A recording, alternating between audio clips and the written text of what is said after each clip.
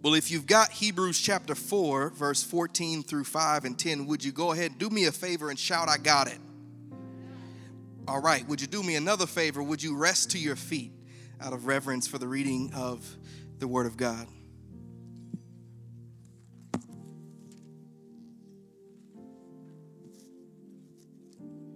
Hebrews chapter 4, verse 14 reads this way. Since then we have a great high priest who passed through the heavens, Jesus, the Son of God. Let us hold fast our confession, for we do not have a high priest who is unable to sympathize with our weaknesses, but one who in every respect has been tempted as we are, yet without sin. Let us then with confidence draw near to the throne of grace, that we may receive mercy and find grace to help in time of need. For every high priest chosen among men is appointed to act on behalf of God, on behalf of men in relation to God, to offer gifts and sacrifices for sins. He can deal gently with the ignorant and wayward, since he himself is beset with weakness. Because of this, he is obligated to offer sacrifice for his own sins, just as he does for those of the people. And no one takes this honor for himself, but only when called by God, just as Aaron was. So also Christ did not exalt himself to be made a high priest, but was appointed by him who said to him, You are my son, today I have begotten you. And he says also in another place, You are a priest forever after the order of Melchizedek. In the days of his flesh, Jesus offered up prayers and supplications with loud cries and tears to him who was able to save him from death, and he was heard because of his reverence. Although he was a son, he learned obedience through what he suffered, and being made perfect, he became the source of eternal salvation to all who obey him, being designated by God a high priest after the order of Melchizedek. The very words of Scripture. Amen. You may be seated.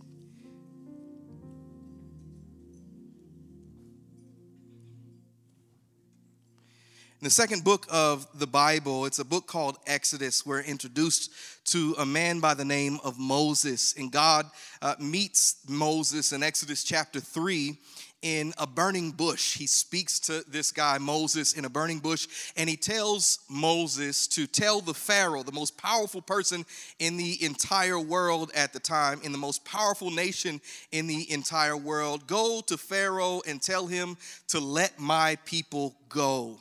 And so in essence, after a while, Moses obeys God. He goes to Pharaoh. And after 450 years of bondage and slavery for the people of Israel, they are then set free.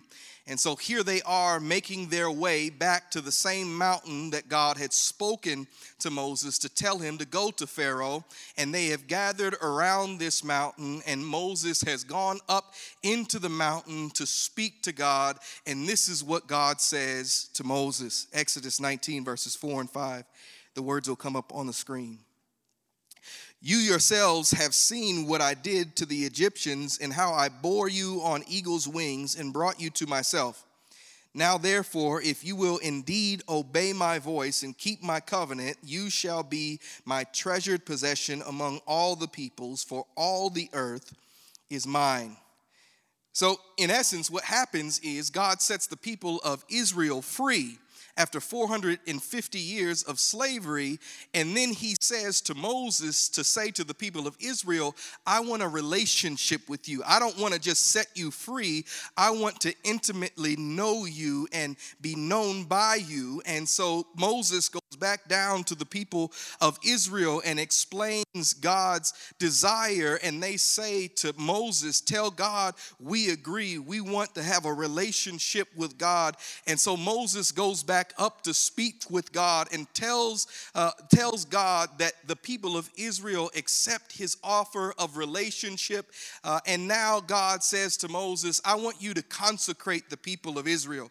I want you to set them apart as holy. And so they participate in some of these ceremonial washings to set themselves apart in preparation to experience the presence of God. See, on this third day that was ready to take place, God wasn't just going to speak to Moses, he was going to speak directly to the people of Israel.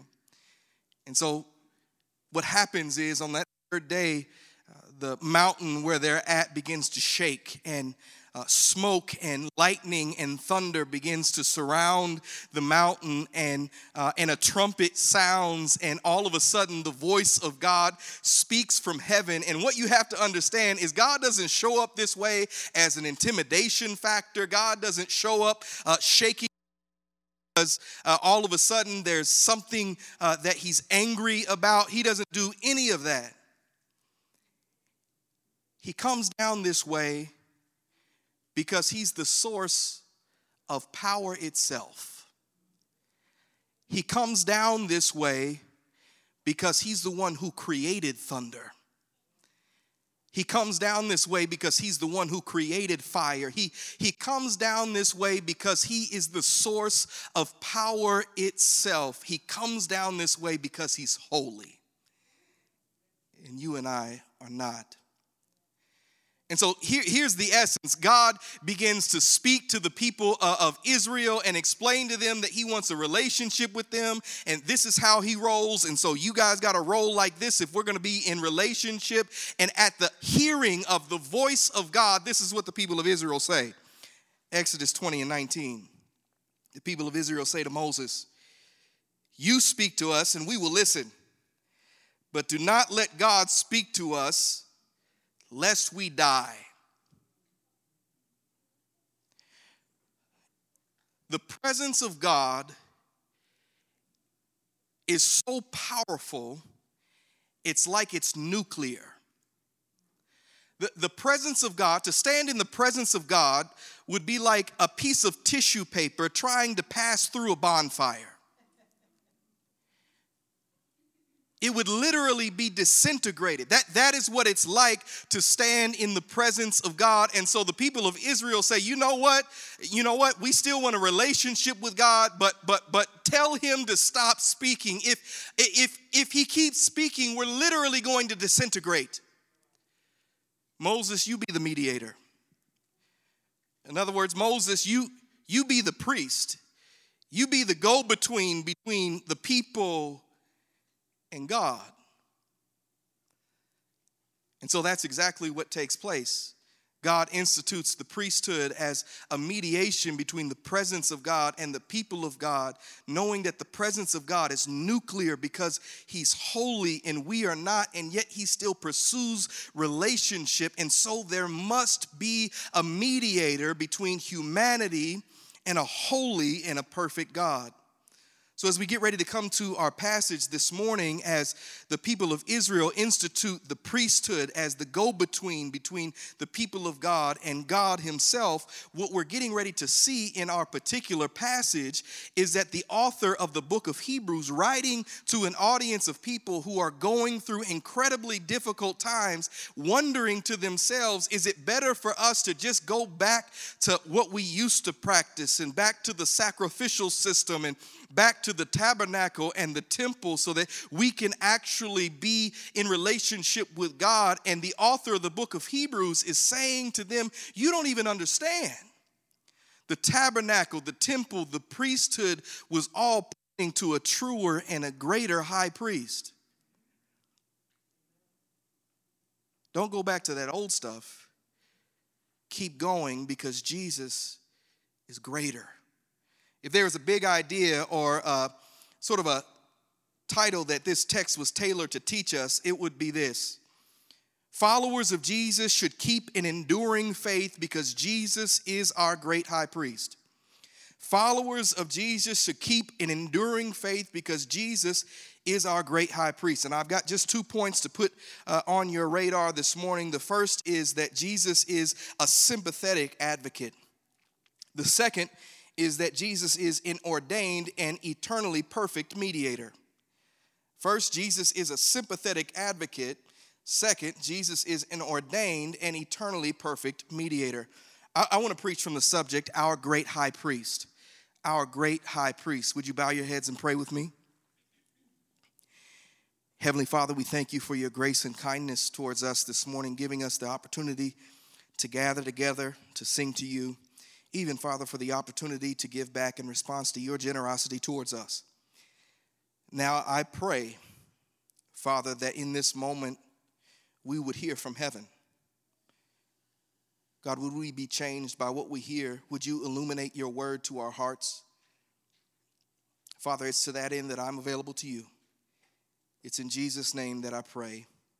Amen. Amen. So we've been saying that the presence of God is nuclear, but God still desires a relationship. He still pursues a relationship with human beings. And in ancient times, that happened through something called the priesthood. And what then would be initiated is the tabernacle and the temple. Look with me at verse 14. Since then, we have a great high priest who has passed through the heavens, Jesus, the Son of God. Let us hold fast our confession. So in addition to the priesthood and the tabernacle, there was this sacrificial system that the people of God participated in order to be in relationship with a holy and a perfect God. And everything about the tabernacle was actually a representative of the experience of the people of Israel at Mount Sinai. Let me show you a picture of this tabernacle. So here's the tabernacle. If you look at the inside of the tabernacle, there is the holy place, and then there's a curtain or a veil, and then there's the Holy of Holies, and then out in the middle of this picture, there is the courtyard of the people. And so there's a courtyard, there's a holy place, and then there's a Holy of Holies. And all of this is representative of exactly what the people of God experienced at Mount Sinai. The people stood on the ground of the earth right in front of the mountain. The priests went up into the middle of the mountain, the holy place. Then Moses went directly to the top of the mountain into the literal presence of God. So this is the way the tabernacle was, a reminder of Mount Sinai, and it represented the Holy of Holies represented the throne room of heaven. But Hebrews chapter 9, verse 11 actually clarifies what all of this meant and what all of this was pointing to. And the words will come up on the screen. Hebrews 9 and verse 11. When Christ came as high priest, he went through the greater and more perfect tabernacle that is not made with human hands, that is to say, not a part of this creation. In other words, those things, the tabernacle and the temple, were made by human beings to represent something. Then verse 24 clarifies Hebrews chapter 9. Christ did not enter a sanctuary made with human hands. They had to build the tabernacle. They had to build the temple. That was only a copy of the true one, it says. Jesus entered heaven itself now to appear for us in God's presence. So here's the picture. The tabernacle, the temple, the priest, the sacrificial system is all an illustration. It's all an imaging of something greater. It is all a picture of what Jesus was coming to do later on in human history. That's why the author says in verse 14 that he's not going through a place made with human hands, but he literally passes through the heavens into the presence of God as our great high priest. But not only does Jesus go through the truer and greater tabernacle into the presence of God, like the actual thing, not the thing that it represents, but verse 15 is true. For we do not have a high priest who is unable to sympathize with our weaknesses, but one who in every respect, somebody say every respect has been tempted as we are, yet without sin. So we get verse 14 that Jesus is the Son of God, and oftentimes we miss the fact that he knows every human experience as a human being. He knows every human experience as a human being. He was, as the scripture says, he was tempted in every way and yet was without sin. Therefore, he sympathizes with our weaknesses. Sometimes we get that Jesus is the Son of God, but we miss the reality that Jesus is completely human and therefore understands every circumstance and every human feeling, every human emotion that you and I go through in life. In other words, Jesus knows what it's like to not know where his next meal is going to come from. In other words, Jesus knows what it's like to not know where he's going to sleep at night. Foxes have holes and birds have nests, but the Son of Man has no place to lay his head. Jesus Jesus knows, he knows what it's like to be in relationship and community with friends and people who are close like brothers, and then experience on the other side of all of that relational capital built, all of that brotherhood built, all of a sudden realize the experience of being stabbed in the back from somebody close to him. Betrayal. He knows that experience. He knows what it's like to go to the funeral of one of his closest friends. He knows what it's like to walk into the house and see his closest friend's sisters crying, mourning and grieving the loss of their brother. He knows what it's like to be a man of sorrows, acquainted with grief. The shortest verse in the Bible says that Jesus wept.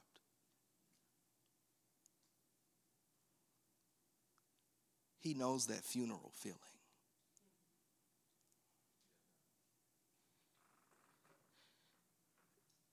Jesus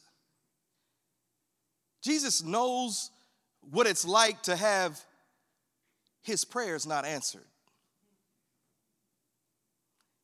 In the Garden at Gethsemane, he said to his Father, he said, Lord, let this cup pass from me. He knows what it's like to have an anxiety attack and not know what to do with it, but to cry out to God the Father. He knows he sweat drops of blood. He was in such pain and sorrow and suffering and anxiety. He did not know what to do. He said, Father, let this cup pass from me, but not my will. Yours be done.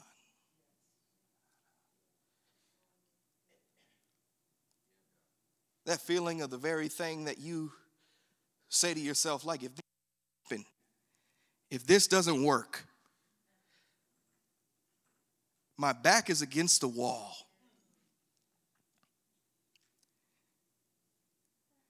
And to still hear silence from heaven.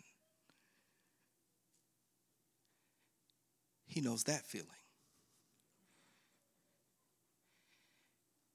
He knows what it's like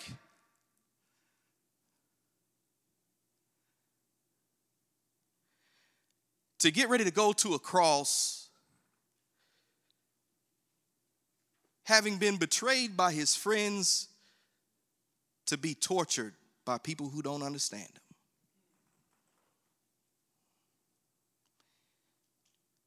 He knows what it's like, help me Holy Spirit, he knows what it's like to go to his friends' weddings, to stand in the wedding, watch his friends get married, go to the baby shower of his friend's baby shower, and still find himself having unmet desires out of the things that he wanted out of life, the experience that he wanted out of life. He knows what that's like. He knows what it's like to be a grown man with grown man desires and still have those desires unmet. Y'all quiet now.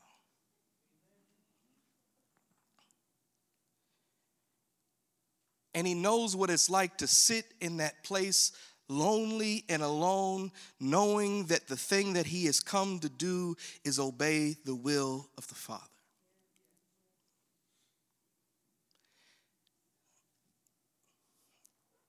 And some of y'all may be saying to yourself, but man, but Jesus, like he's Jesus, like he didn't experience that the same way that we experience it.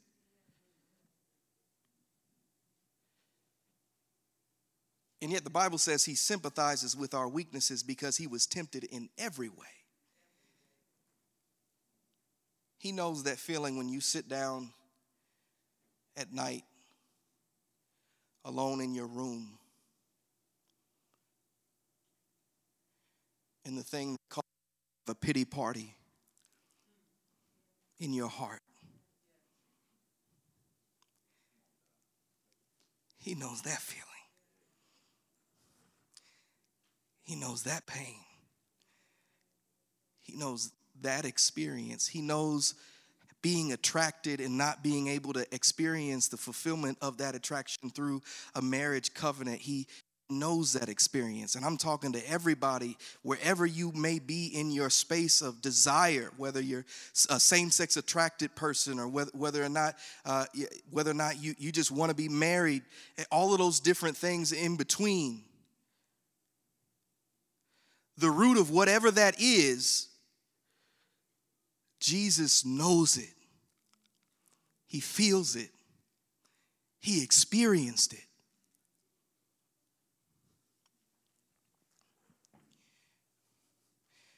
My wife is 8 months pregnant. We praise the Lord for that. But before we found out that she was pregnant, she went to the doctor, and she needed a primary care physician. And so she goes to the primary care physician. She is actually a student at an institution around the corner from here that will remain nameless. And so she goes to this particular school as a nursing student, and the institution shall remain nameless.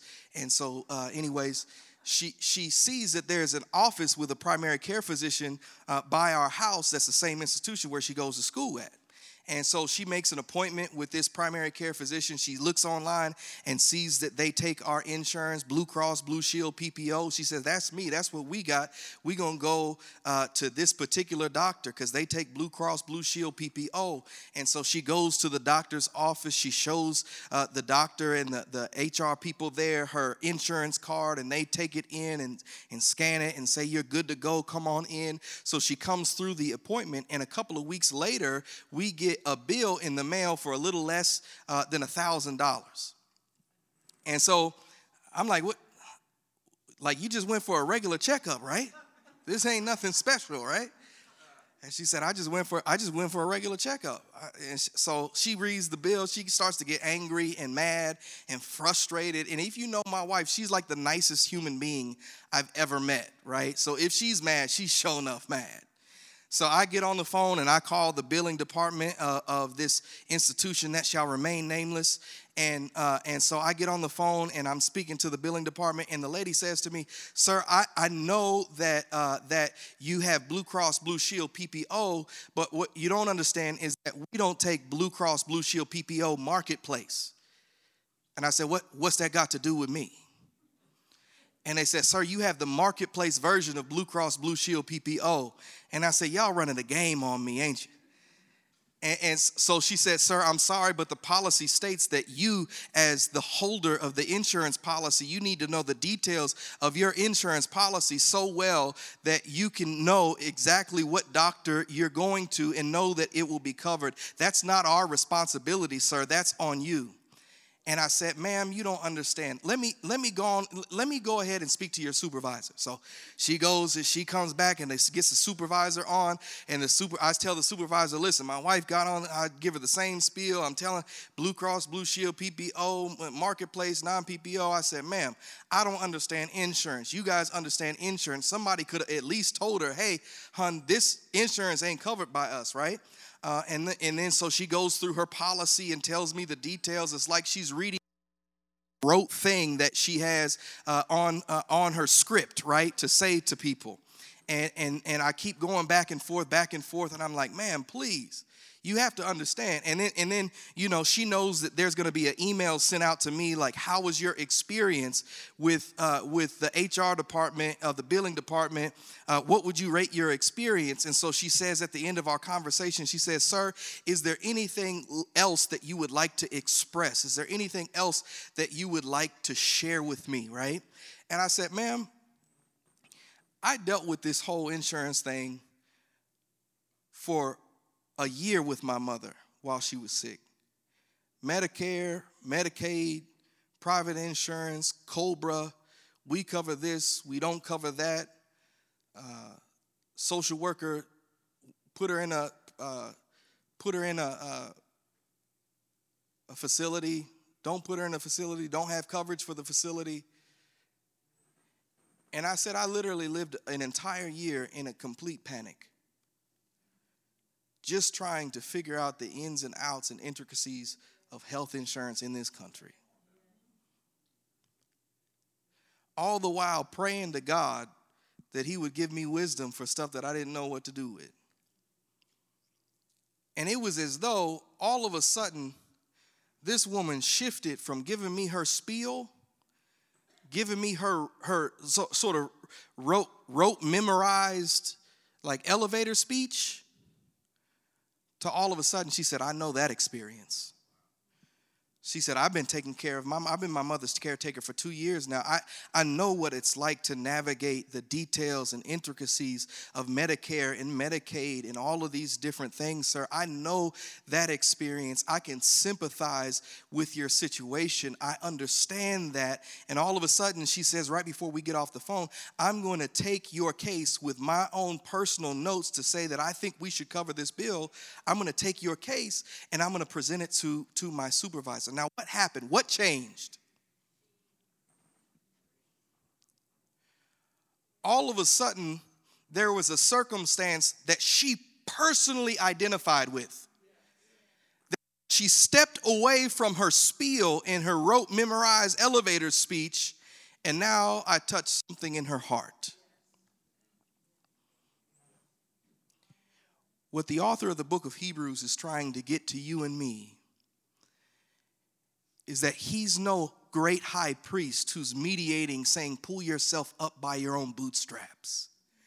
He's no great high priest who comes and gives his elevator spiel and speech for how you should have gotten it right. You should have checked all the boxes and crossed all the T's and dotted all the I's. You should have done your research so that you would have known how this whole thing works. Y'all should have gotten yourselves together. You should have worked that out on your own. You should have been the one to figure that out. No, that's not our great high priest. We have a great high priest who says, I experienced that experience. I know what that sure enough is like. I know that feeling. I experienced that very thing myself. And I sympathize with you. I have compassion on that. I understand that. I know that place. I've been to that place.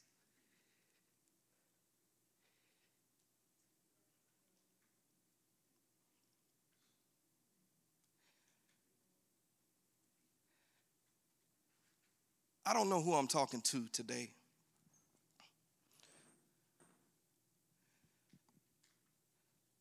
But somebody, you need to hear that.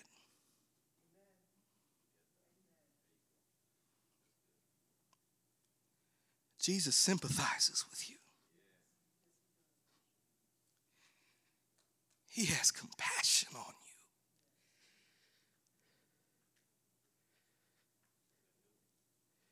He's not just a great high priest who goes to make the sacrifice. But he says, I'm in it with you. I'm in it with you. I'm in it with you.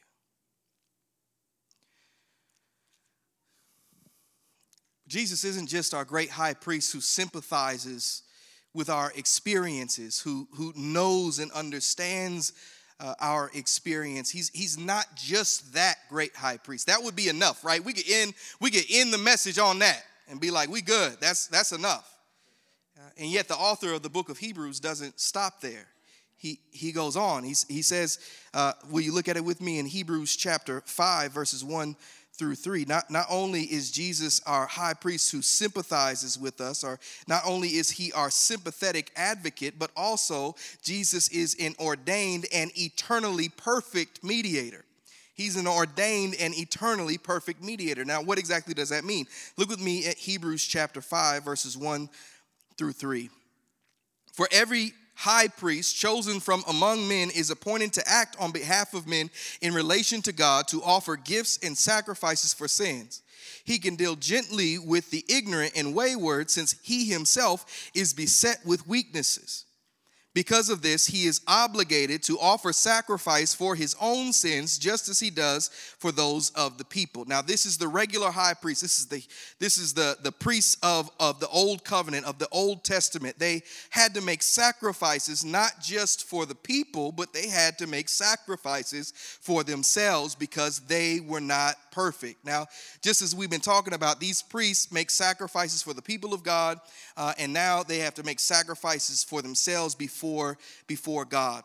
And so in Exodus 28, we're actually introduced to the inauguration of the Hebrew priesthood. Exodus chapter 28 and verse 1, it says this, and the words will come up on the screen. Then bring near to you Aaron, your brother. So this is literally the very first priesthood initiation. Bring near to you Aaron, your brother, and his sons with him to serve me as priests. And you shall make holy garments for Aaron, your brother, for glory and for beauty. You shall speak to all the skillful whom I have filled with the spirit of skill. So what is getting ready to be expressed and articulated is literally the sauciest outfit in all of human history. He's about to hook these priests up with the finest fabrics from the finest tailors and the finest jewelers that literally money can buy. Like Barney's ain't got nothing on this. Actually, Barney's went bankrupt, so they don't even count. Tom Ford ain't got nothing on this. Tiffany's ain't got nothing on this. Gucci and Prada ain't got nothing on what the priests are wearing when they come into the presence of God. And the reason why they would wear such saucy and drippy outfits is because of the person they were coming to meet with. It was representative of the magnitude of coming into the presence of God. Look with me at verse 6, and the words will come up on the screen. Exodus 28, verse 6, the words will come up on the screen. And they shall make the ephod of gold, of blue and purple and scarlet yarns, and of fine twined linen, skillfully worked. Y'all can go ahead and throw up the picture of the priest. So this is the outfit. Verse 18 through 14, gold, blue, and purple, scarlet yarns, fine twined linen. You shall take 2 onyx stones and engrave on them the names of the sons of Israel, 6 of their names on the one stone and the names of the remaining 6 on the other stone in order of their birth. As a jeweler engraves signets, so shall you engrave the 2 stones with the names of the sons of Israel. You shall enclose them in settings of gold filigree, and you shall set the 2 stones on the shoulder pieces of the ephod as stones of remembrance for the sons of Israel, and Aaron shall bear their names before the Lord on his 2 shoulders for remembrance. You shall make the settings of gold filigree and 2 chains of pure gold. Y'all thought 2 chains was the first one doing 2 chains, but the priests in the Old Testament were the first ones doing 2 chains. Twisted like cords, and you shall attach the corded chains to the settings. Now, we could go on. It goes on and on to describe the different intricacies of the attire of the priest. But in essence, what it's articulating is that there's an incredibly ornate detail and specifications to coming into the presence of God. And what you see on the priest's shoulders and around his neck there is representative of the people of God. So literally, the names of the 12 tribes of Israel are on the priest's heart and on the priest's shoulders when he comes in to represent the people of God. He's carrying with him the people of God. So in Exodus 29, it then describes how Moses was to consecrate the priest through ceremonial washing and sacrifice. Hang in there with me. I promise I'm coming to your neighborhood. Got to go to the classroom for just a few more moments. In verse 4 of 29, the priests are to be washed. It describes the basin required for this, and the priests are to be anointed. Exodus 30, 22 through 25 describes the oil required for this. The priests symbolically transfer their sin onto the animal that dies in their place, and that word consecrate means to wholly set apart, and they washed in the act of cleansing from sin, and they were to be dressed in their priestly robes and anointed with oil as a sign that they act in their own right, but they're consecrated as priests. They are not acting on their own. They're acting as conduits of God as priests. Now, ordinary people never went into the tabernacle, Only the priests would ever go into the tabernacle to represent the people. And we could spend the entirety of the rest of our days talking about the intricacies and the details of what it meant for these people to wear what they wore, and the details of what went into the tabernacle and all of those different things. When the priest would come into the tabernacle, they would wear on the high priest. On one day, they called it the Day of Atonement. The high priest would go into the Holy of Holies. So literally the place that they believed to be the presence of God. Like Moses went into the top of the mountain, going into the presence of God. One day a year, they would go into the presence of God. They would wrap a rope around the ankle of the high priest, and they would fix bells to this rope. The reason why they wrapped the rope around the priest is so that if he did something wrong while he was in the Holy of Holies and he died, they could pull him out without having to go in themselves. And so the bells would let them know that he was still alive. He was still doing what he was supposed to do. But if they stopped hearing the bells ring, that means something happened. Like he came into the nuclear presence of God and he didn't do something right. That's how holy and set apart God is. And so that's literally what they would do for the priests. So they would come in with this ephod and the breastplate over their shoulders and their heart that represented the people of God, and make sacrifice for them to cover their sin, not to do away with their sin, but to cover their sin. But they had the people of God on their heart and on their shoulders. That's what the priests would do. And all of the accoutrements of the priest's attire and the process of consecration and all of these details represented the magnitude of what they were doing and who they were encountering. But Jesus is unique as a high priest. Jesus is distinct. He's not unique in that he was not appointed by God. He was appointed by God. Verse 5 tells us, Hebrews chapter 5 and verse 5, so Christ did not exalt himself to be made a high priest, was appointed by him, who said to him, you are my son. No, he's not unique in that he wasn't appointed. He was appointed. He's unique in that he's not just a priest, but he's the Son of God. Not only is he the Son of God and a priest, but his priesthood has no end date. Look with me at Hebrews chapter 5 and verse 6. It says, you are a priest forever after the order of Melchizedek. Who in the world is Melchizedek? I'm glad you asked. You asked such good questions. Melchizedek is a reference, what's happening here in Hebrews 5 is a reference to Psalm 110 and verse 4. And we're introduced to this guy, Melchizedek, later on in chapter 7. But earlier on in the Bible, in Genesis chapter 14, the patriarch of the people of Israel's faith, a man by the name of Abraham, encounters a priest who's also the king of Salem, whose name is Melchizedek. So in essence, what the author of the book of Hebrews is trying to let us know is that Jesus' priesthood predates anything that God ever did with Aaron and the priests. Not only does it predate anything that God did with Aaron and the priests, but it goes on past anything with Aaron and the priests. It is a priesthood that lasts forever. Verse 7, in the days of his flesh, in other words, in the days of his incarnation, when he became a human being and lived like us, verse 8, he learned obedience through what he suffered, verse 9, Hebrews 5, and being made perfect, not that he became perfect, but that he lived his entire life as a human being, tempted in every way, like we've been saying, and yet without sin, unlike any other priest before, latter half of verse 9, he became the source of eternal salvation to all who obey him. So let me see if I can summarize all of what we've been talking about.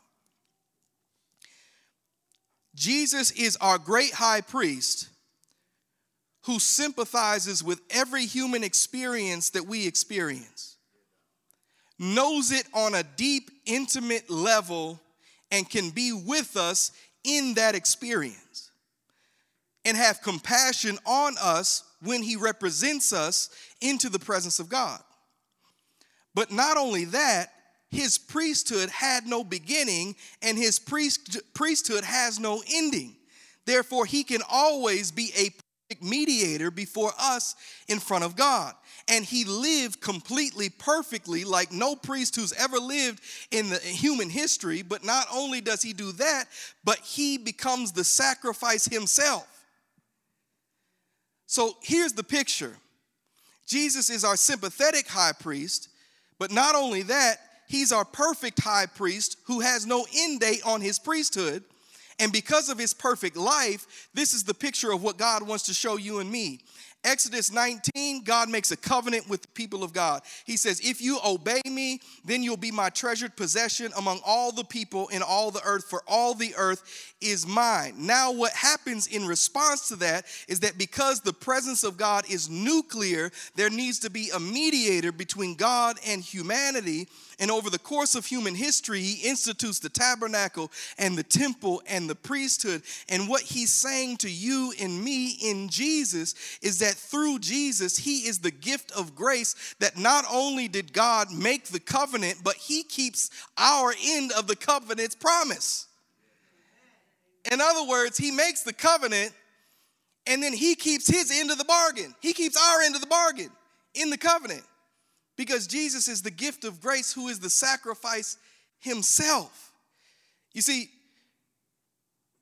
God not only pursued the people of Israel, when the people of Israel couldn't keep their end of the bargain, he provided the prophet to tell them about it. He provided the priest to mediate for him. When they couldn't keep their end of the bargain, he provided the sacrifice for it all in Jesus. He initiated the relationship and then kept our end of the bargain in the relationship. That is scandalous.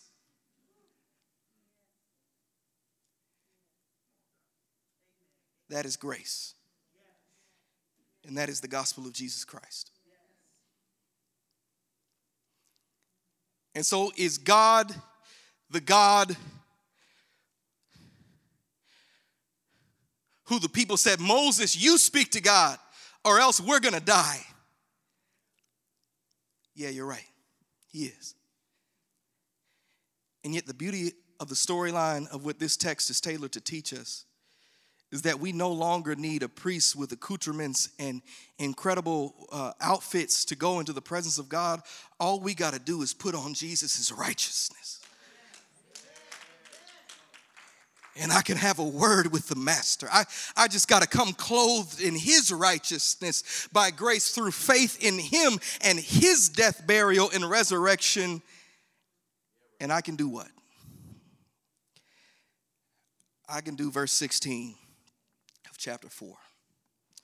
Because of all of what I just described, we can do verse 16 of chapter 4. Let us then, with confidence, with boldness, draw near to the throne of grace, that we may receive mercy and find grace to help in time of need.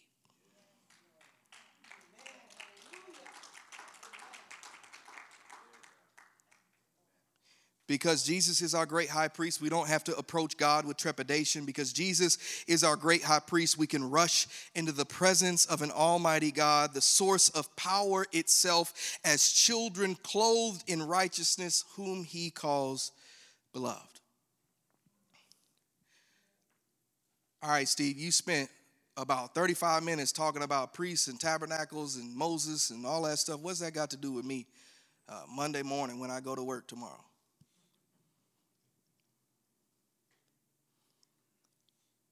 It means that you don't need Pastor Derek, any of the elders here, for you to go into the presence of God. I know that some of us may have come from a tradition where we go to a priest and the priest absolves our sins, and that's the way we're mediated between us and God. And yet the beauty of what this text is tailored to teach us is that you and I, by grace through faith, enter into the presence of God with boldness. It means that God hears your prayer. You don't need no special person or somebody you think is farther along in your faith or whatever to pray for you, for God to hear your prayers. He hears your prayers because of the supremacy of the high priesthood of Jesus Christ.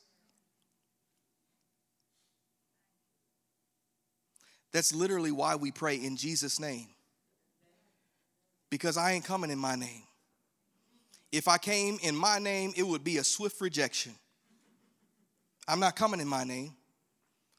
I'm coming in the perfect name of my great high priest, whose righteousness I am clothed in by grace.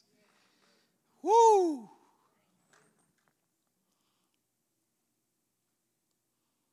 That means tomorrow morning when you wake up, you can say, Lord, I'm here. And the God of the universe hears you. Wow. Steve, what else does it mean? It means that for some of us, man, we haven't rushed to the throne of grace because we look at ourselves and we say, man, I'm not living up to the standard that I feel like I ought to be living up to, right?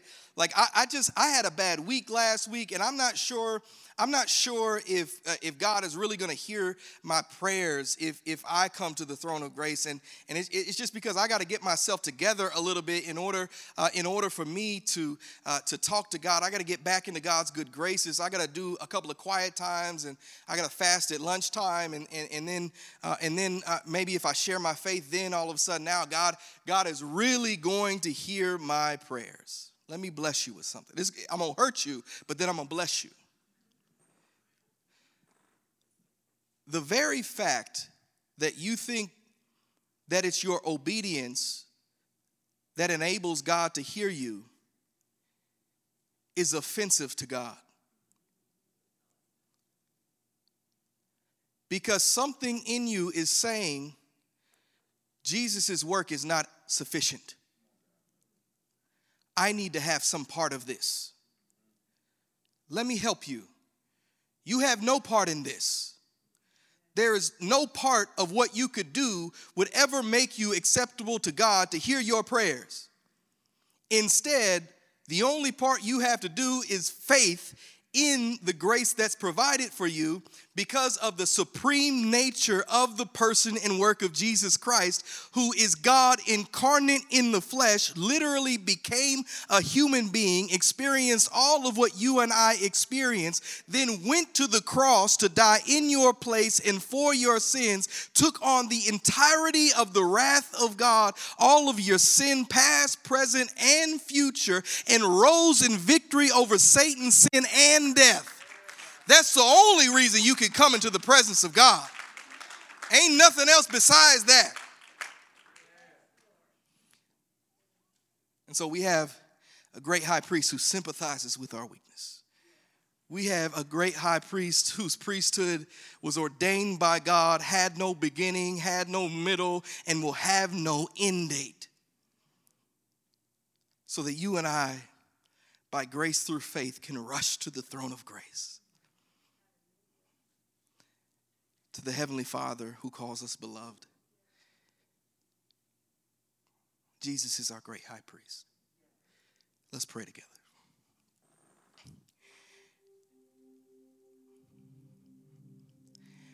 God, like saying what I just said out loud sounds scandalous. And yet it wouldn't be the gospel if it wasn't.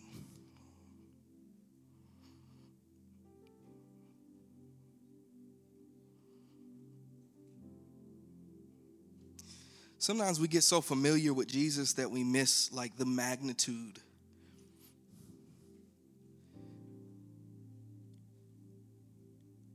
We miss the magnitude and we minimize it through our own efforts.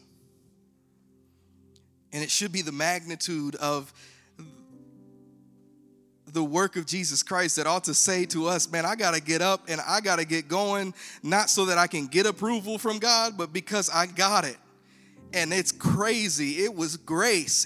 And the grace keeps showing up. Mercies are new every morning. I keep waking up and it's washing over me more and more. I keep waking up and I find new details of it that I didn't understand before. I keep waking up and God illuminates some more portions of his love towards me. I keep waking up and I keep hearing the Holy Spirit say, I'm the beloved of God, not on the basis of what I've accomplished, but on the basis of grace. Woo!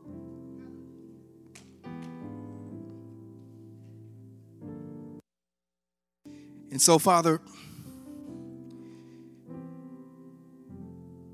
we come into your presence. We rush into your presence, not with trepidation.